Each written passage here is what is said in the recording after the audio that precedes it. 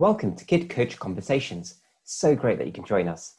My name's Kevin, and every week I'll be bringing you different conversations I've had with kids.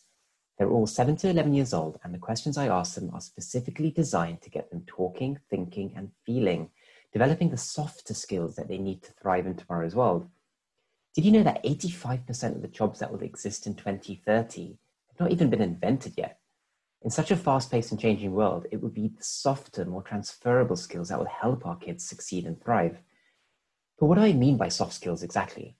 Well, it's all the non-academic stuff that kids don't tend to get that much practice in at school, and yet as adults, we're having to use all the time. You know what I mean? Things like being creative, communicating well, being a critical thinker, having resilience, etc., etc., etc. Now, I found that a simple but effective way of developing this at home with kids already is through regular 5 to 10 minute conversations. I'll give you some examples. Let's say on communication, we could ask our kids to describe a car to an alien, which is a test of conciseness. Or on creativity, asking what are 10 things to do with a cup, which encourages them to think in divergent ways. Or how about on critical thinking, having them estimate the number of iPads in the world to help them think in a structured way. Or on resilience, asking them why it's good to fail sometimes and discussing the value of feedback. Now, these are just some examples, but in this podcast, Kid Coach Conversations, you'll hear me discuss all sorts of questions like this with lots of different children. And hopefully it will give you some ideas and inspiration for discussions that you can have at home with your own kids. If you want full access to all the questions and prompts that I use, then just download our app from www.kidcoach.app or just search for Kid Coach app, so you can do all this great stuff at home yourself. So without further ado, let's get started. This week I speak to Mahika. She's 8 years old and attends an independent school in northwest London. She's really creative and loves to paint, so much so that she'll do all her homework and chores if rewarded with an hour of art. We're going to build a talking skill of interviews. Interview skills are a life skill in themselves. It's important to always be genuine and natural, but a degree of preparation allows the best version of a child to shine through. In the UK, for example, some kids are interviewed for 11 plus entry to independent schools. So let's listen in on our chat.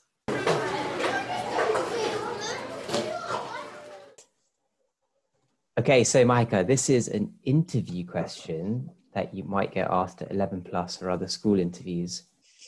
And the question is, very simply, what is your favorite subject? What is your favorite subject? Science. Science. Okay, very interesting. Tell me why.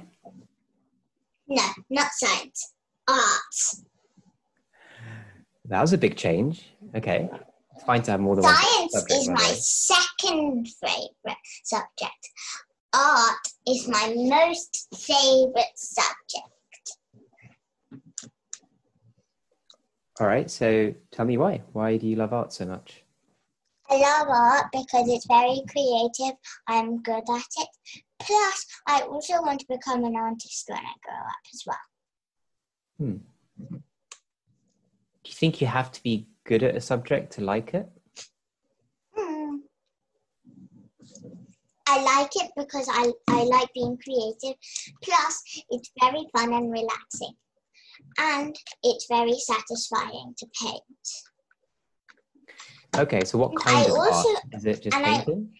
And I also like it because I'm good at it. I don't just do painting. I do charcoal drawing. I do sketching. I do clay things. I carve things. I paint things as well. Yeah. Mm-hmm. So, hey, it's great that you love it so much. Sounds like you're good at it. It sounds like maybe you even want to be an artist one day. And there's lots of artists. Said that. And right, so I'm just summarizing. Yeah. So Okay. in an interview, you probably don't want to do that, right? You probably don't want to say to the interviewer, I just said that already. Because actually, you know what people do sometimes in a conversation, which is a very helpful thing to do, is to summarize, right? Because why is that helpful? Why me summarizing what you've just said back to you? Why is that a helpful thing to do sometimes? Because then you know the person was listening to you. Yes, exactly. So if I'm summarizing what you've said to me, then I'm demonstrating to you that I've listened and I've understood, right? So I haven't just listened and it's gone in one ear and out the other. I've understood and I've processed it. There's a hole in your ear and it's going to your face. And then it goes to the other side and it goes straight through the hole in the other ear. And then it drifts away in the breeze to let everyone else know. Well, that might happen some of the time. That's not what happened here, right? Because when you summarize, I'm listening, right? So it's fine. You, by the way, welcome to do the same, right? If I say something, you're welcome to say, well, all right, so what you're saying is da-da-da. And that's also fine. So art, you love art, and maybe you want to be an artist. What would the world look like if there were no summarizing it again. What would the world look like if there were no artists? Plain. Boring. It would, because you also, like, for day-to-day things, like, let's say you've got a cardboard box, and it's from a shop, and, like, I've got a Fortnum and Mason's box. Oh, It's blue. Sorry, Mahika, you probably don't want to touch that because it's making lots of noise. And it's blue. So, you need paint to colour that. Like bricks. You also sometimes need paint to colour bricks.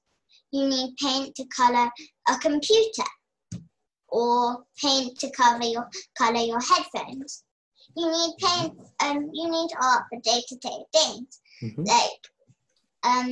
Like even for your recycling bins, you need green and white paint to do it. Mm-hmm. If there was no museums, it would be really boring because when you went into the museum, there would be nothing, just nothing. It would just be colourless, like black and white, just black and white. And like inside my house, I've got different colours of walls. If I didn't have any coloured walls, it was just black and grey and white, then it wouldn't be quite exciting to come into my house and have a play date. And it wouldn't be quite welcoming either. Right. So, I mean, art allows you to have lots of different colours, keeps things exciting, lets you be creative as well. So fair enough. So listen, so art is your favourite subject, science is your second favourite, and you're 8 years old at the moment. So, I mean, how do you think your favourite subjects will change or might change as you grow up?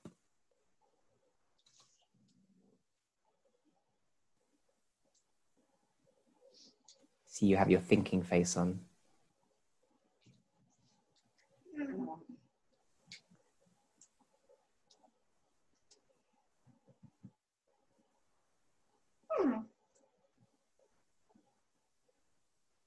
So let's try and imagine that. Let's say you're now twice your age, right? 16 years old. Oh my gosh. I know. That's hard to imagine. How cool would that be, right? You're 16 years old. And my mum would let me do whatever I like. Well, all sorts of things will be different when you're 16. But in terms of your favorite subjects, what do you think you'll be into? Well,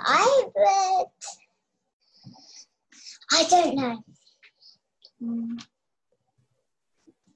How likely is it? I think I would still doodle on my workbooks.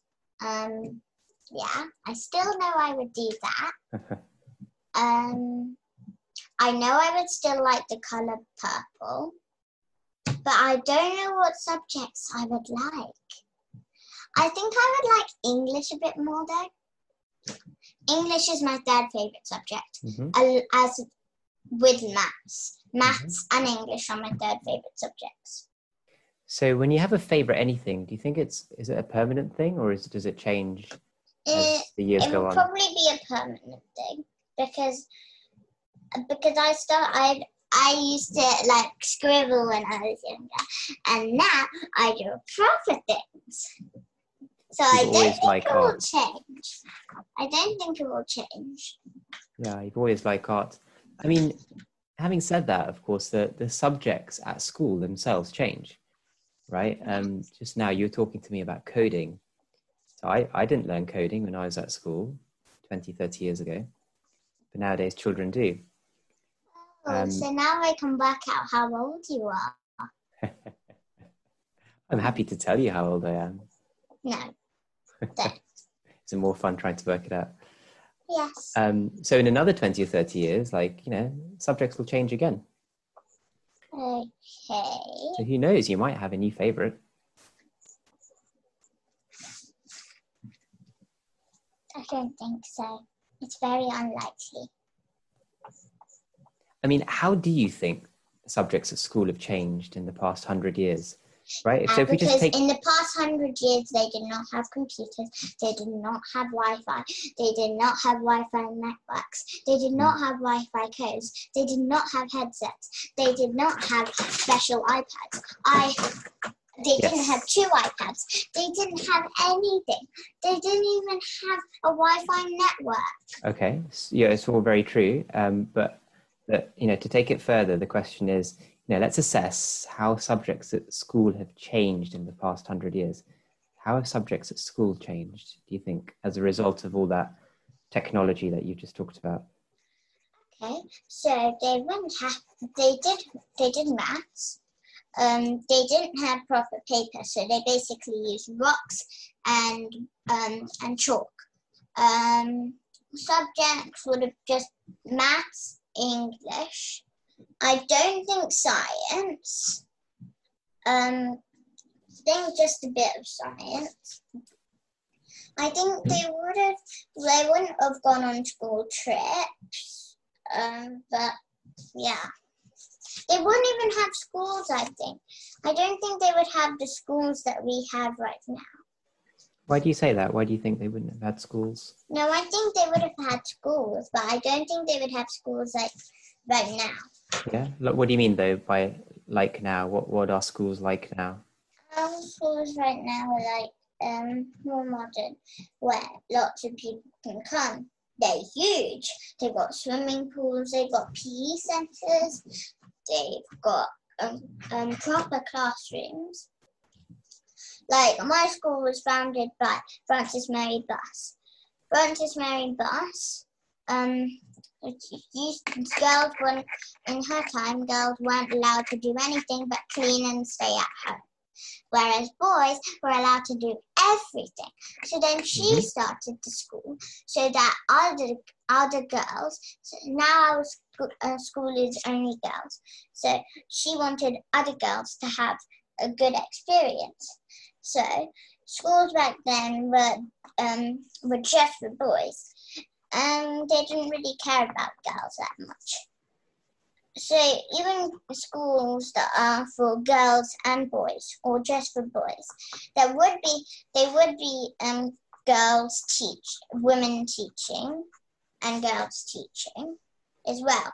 But in those times, they only had boys teaching because only boys were allowed to do jobs. Yeah, there's a lot that's changed in schools, and I think you're absolutely right that the gender mix is one of them. So it's far more equal nowadays, and rightly so. Perhaps in the past, education was seen as more a male thing to do. And plus, in some schools, the teachers used to be very mean, and in some schools, they didn't really care about the children who were actually doing it, and they were just a bit mean to the children there. But nowadays we have to be kind to everyone, and there's no race, and we don't really care about different skin color. We just know that everyone has to learn. It doesn't matter about what gender or what color skin you have.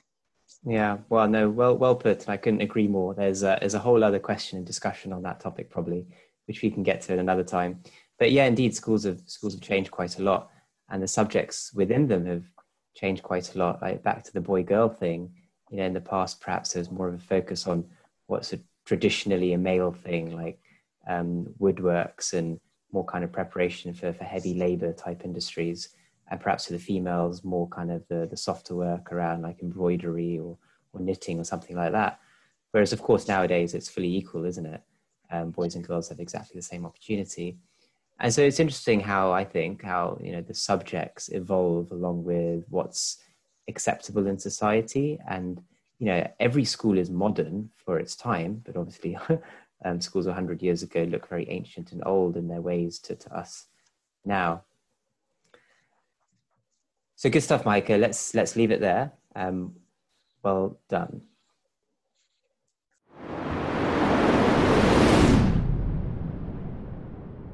So there you have it. What a great conversation that was, filled with some fantastic coaching moments. I found that regular conversations like this can make a big difference in equipping our kids with the softer skills they need to thrive in tomorrow's world. As you've seen, it doesn't have to take more than 5 or 10 minutes.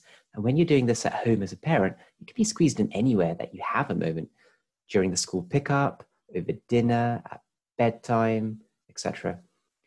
Now, I know you'll be inspired to do more of this at home with yourself, with your kids. And so I really want you to check out www.kidcoach.app, or just search for Kid Coach app to get the app, which has this and hundreds more guided conversations just like it. You can get started for free and immediately start making a big difference to your child's future success and happiness. I really, really believe that these softer skills are what the next generation will need to thrive. And I'm super keen to support you parents in developing this through conversation at home. So thanks for listening. Make sure you download the Kid Coach app and subscribe to this podcast as well to get our next episode straight away. My name's Coven. You've been listening to Kid Coach Conversations, and I really hope that you have a great conversation with your child today.